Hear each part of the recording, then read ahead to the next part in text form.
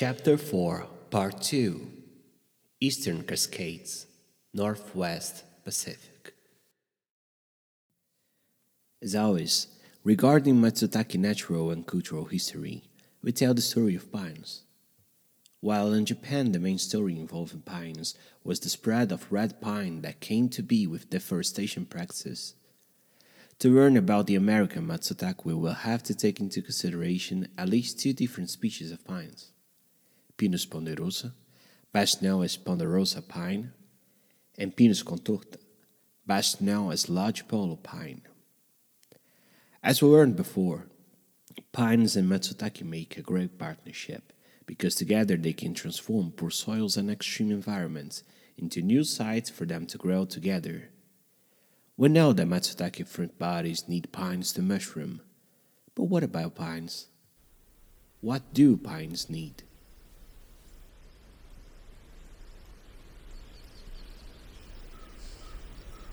Page 168.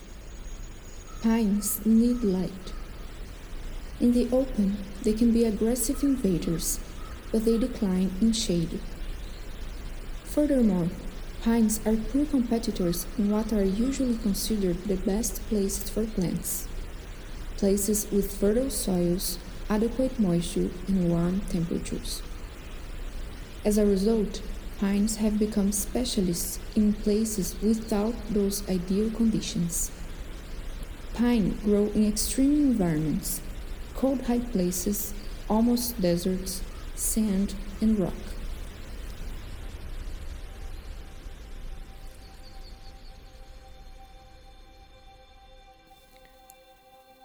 It is hard to think of a more extreme place than the Eastern Cascades when the pines started to grow there. The effects of the glacial age had still a great impact in the region when Mount Mazama, a volcanic complex located where today is the state of Oregon, had a great eruption some 7,500 years ago. The United States Geological Survey has referred to this event as the largest explosive eruption within the Cascades in the past million years. The eruption covered the region with lava, ashes, and pumice, and if there was any organic soil there, it was buried and sealed under the volcanic mass. There are still blocks of lava and pumice there, where almost nothing can grow. That pine started growing there, over pumice and ashes, in the cold, is somewhat a natural miracle. A miracle that is very likely to have something to do with mycelial mats and the activities of fungi. Both ponderosas and lodgepoles managed to grow out of this extreme landscape, but only one of them seemed to have built a special bond with matsutake.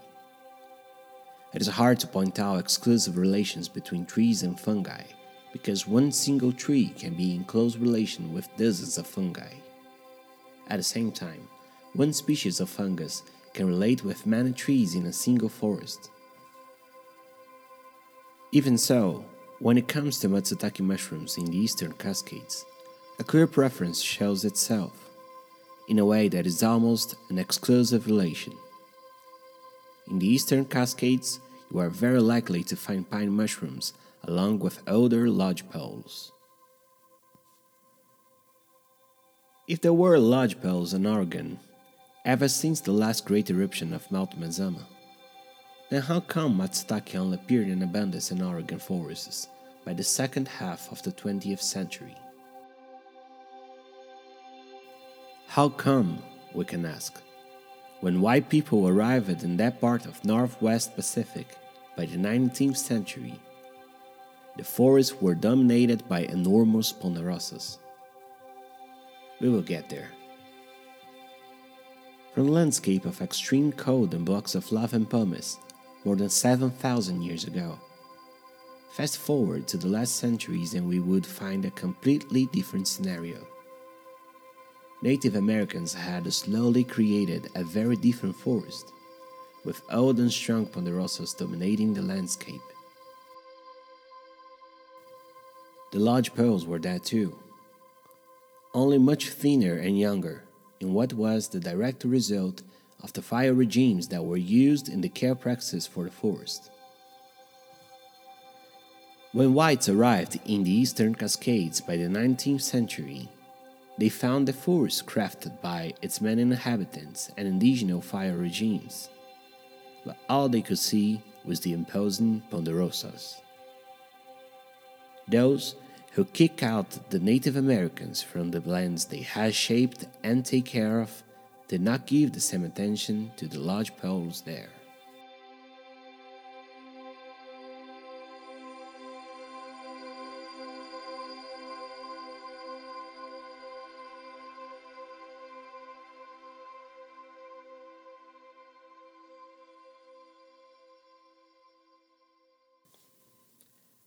Anat Singh says she found a newspaper from 1910 stating the obvious: no timber in the world can be logged more easily. In the 1930s, Oregon was the center of the United States wood industry. At this moment, the timber industry was so strong in Oregon that the U.S. Forest Service could only propose preservation policies that could be accepted by timber barons. Oregon timber was remarkable enough that it was remembered in pop culture. There is the song recorded in the 1950s that got famous in the voice of Johnny Cash called Lumberjack. It tells the story of a man who left a farm in Iowa because he heard Oregon timber calling his name. Due to copyright issues, I cannot play the original song here, so I freely adapted and played myself a short part of it. I'm sorry in advance for that.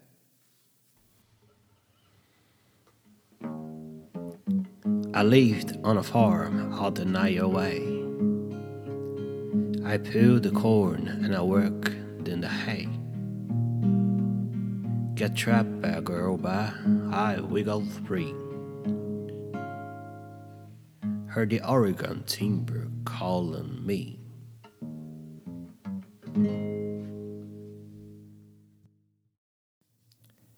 Back to the forest story. Unaware that the forests were built on fire regimes, the Forest Service made a mistake that would change everything. A mistake that the timber barons would happily agree to follow, thinking that the new policy would be the best for the business. Fire exclusion. Fire exclusion became an odd policy that was supposed to promote the preservation of the forest and the timber industry at once. But they were both wrong. After World War II, the new technologies imposed a regime of clear cutting, which is, until today, the most economically profitable form of logging, and, like everything driven by profit only, have important and prompt consequences on the environment. The idea was quite logical in their view. They would cut down decadent and old trees and plant fast-growing trees in its place. What could go wrong? If this plan was correct, the more they log out, the more productive the forest would be. By the 1970s, this was the standard practice. They found themselves wrong with terrible time.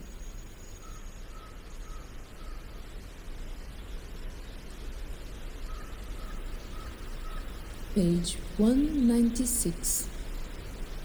What was wrong with the post-war vision? Ponderosa was increasingly lodged out, and it did not grow back, at least not readily. It was missing fire. The great ponderosas in their open parks had emerged together with Native American fire regimes, in which frequent burning of the underbush encouraged browns for deer and berries for fall picking. Fire burned out competing conifer species while allowing the ponderosas to thrive. But whites drove out Native Americans in a series of wars and relocations. The Forest Service stopped not only their fires but all fires. Without fires, flammable species such as white fir and lodgepole grew up under the ponderosas. When the ponderosas were removed through logging, these other species took over. The open character of the landscape disappeared as small trees ruined. Pure stand ponderosa became rare. The landscape looked less and less like the open ponderosa forest of the early 20th century, and less like a landscape of interest to the timber industry. In dispossessing native peoples from the lands they had made so inviting, white loggers, soldiers, and foresters destroyed the park-like forests they had wanted so badly.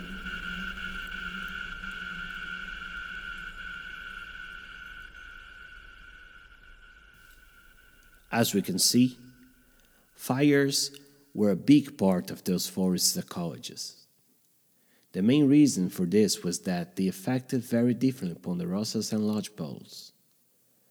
Ponderosas have a good resistance to fire, so the fire makes their stand thinner, removes smaller trees, and burns more flammable trees such as lodgepole.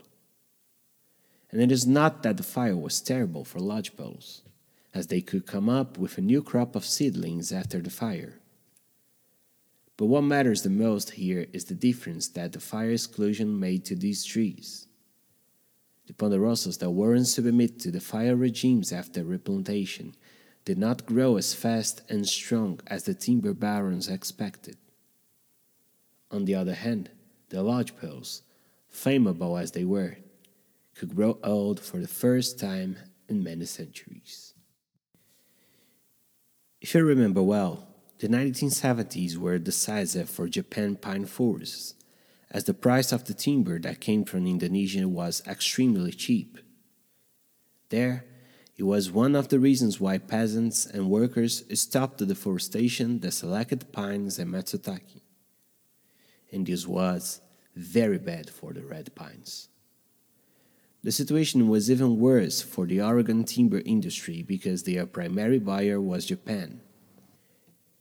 Incapable of competing with Indonesian timber prices and seeing that both the fire and the replantation policies completely failed, the business started to die. This terrible economic scenario also was pressured by the public opinion that was now more open to environmentalism and was against the destruction of the forest for producing timber. The old wood industry was left to die. Day by day, machines, houses, and a great amount of unprofitable wood became part of the abandoned forest. In the ruins of the industry, a new forest was starting to give its first breaths. And then matsutake came. They don't like to grow on young trees, and the now 40 to 60 years old lodgepole became the perfect spot for them to grow. In other words, these older lodgepoles wouldn't even exist if it wasn't for the Forest Service fire exclusion back in the 1930s. Now, in the 80s, matsutake was growing with lodgepoles, attracting people from many different places in the world for hunting them down. By the beginning of the 1990s, the Forest Service found out that the economic value of matsutake picking in Eastern Cascades was at least the same as timber. And then it was no longer about wood, at least not only about wood. Like Japan and the Meiji Restoration, matsutake and their pine companions are now carefully selected.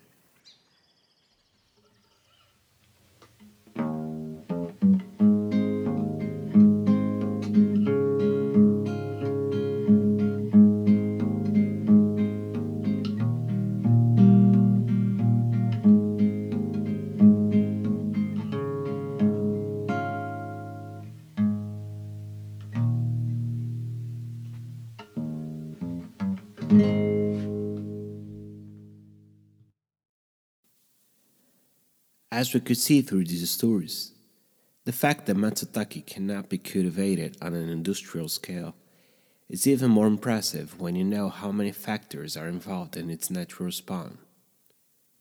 They are great companions for us to see how history is natural and cultural at once.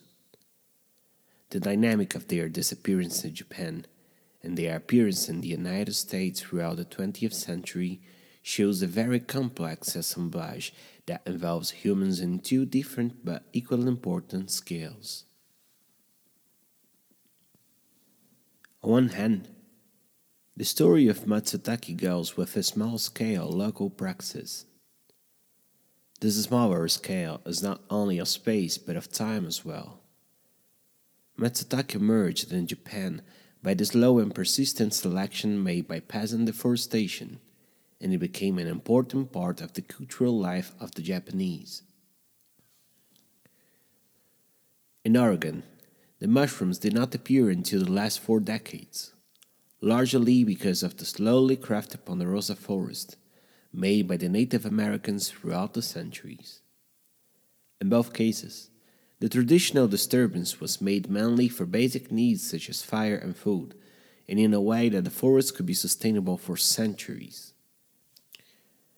For many centuries, slow and local human disturbance made forests with mushroom abundance in south-central Japan and mushroom absence in the Eastern Cascades. But in the 20th century, all this changed. Even more in the second half of the 20th century, matsutake became increasingly abundant in the Eastern Cascades and increasingly scarce in south-central Japan. On the other hand, then, the story of matsutake goes with large-scale global praxis. First, the revenue exploration of timber that impacted deeply forests in Japan as well as in the United States. Then, in a movement that resembles a lot colonialist praxis, rich countries outsourced their destruction needs by buying cheap raw material from poorer countries. The cheap wood made available through the rapid and massive destruction of forests of Indonesia and other poorer countries in Asia was the final stand that shaped the emergence and deception of matsutake forests. It marked the beginning of the decaying of the timber industry in Oregon and helped to put an end to the selection of red pines and matsutake in Japan. In both cases, old forests were abandoned and left to be in the ruins. In the United States, the abandoned and destroyed ponderosa farm forest that once was a promised wood industry ended up unexpectedly selecting lodgepoles and matsutake. In Japan, the abandoned matsutake forests put a stop to a domestic selection that was being made for many centuries, making red pines and, consequently, matsutake disappear.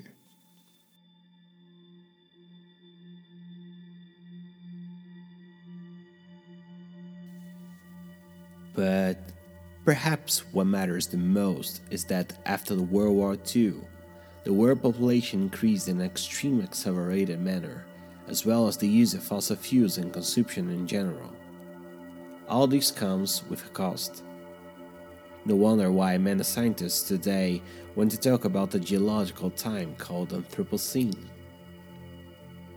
What unites both the stories of matsutake forests in Japan and in the US is the capitalist intensive and accelerated exploration of natural resources.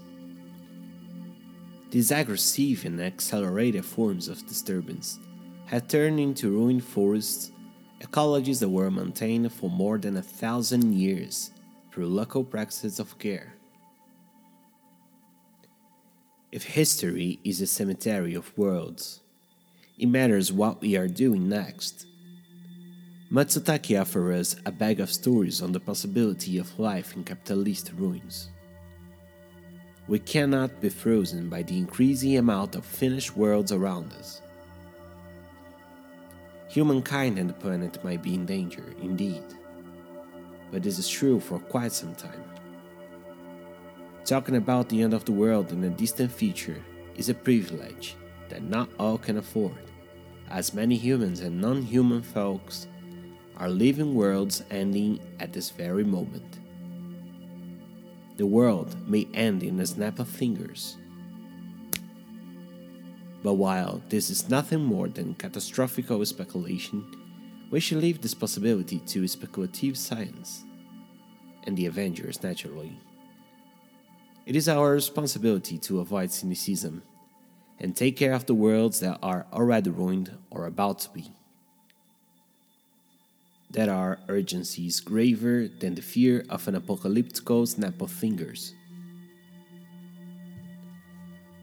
Matsutake stories might show us a different way for dealing with ruins and worlds falling apart.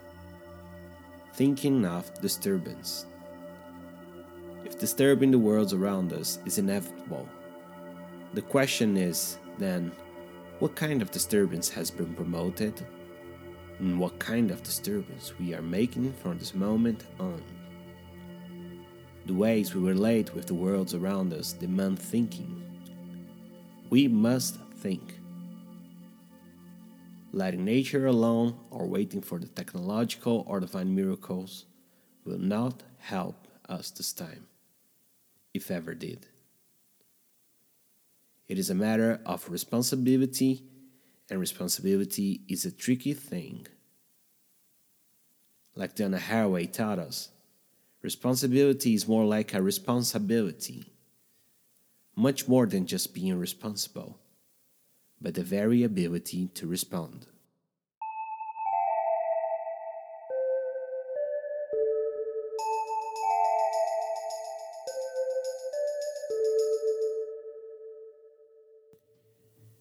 It's time to make kin with new partners and get to know other timelines.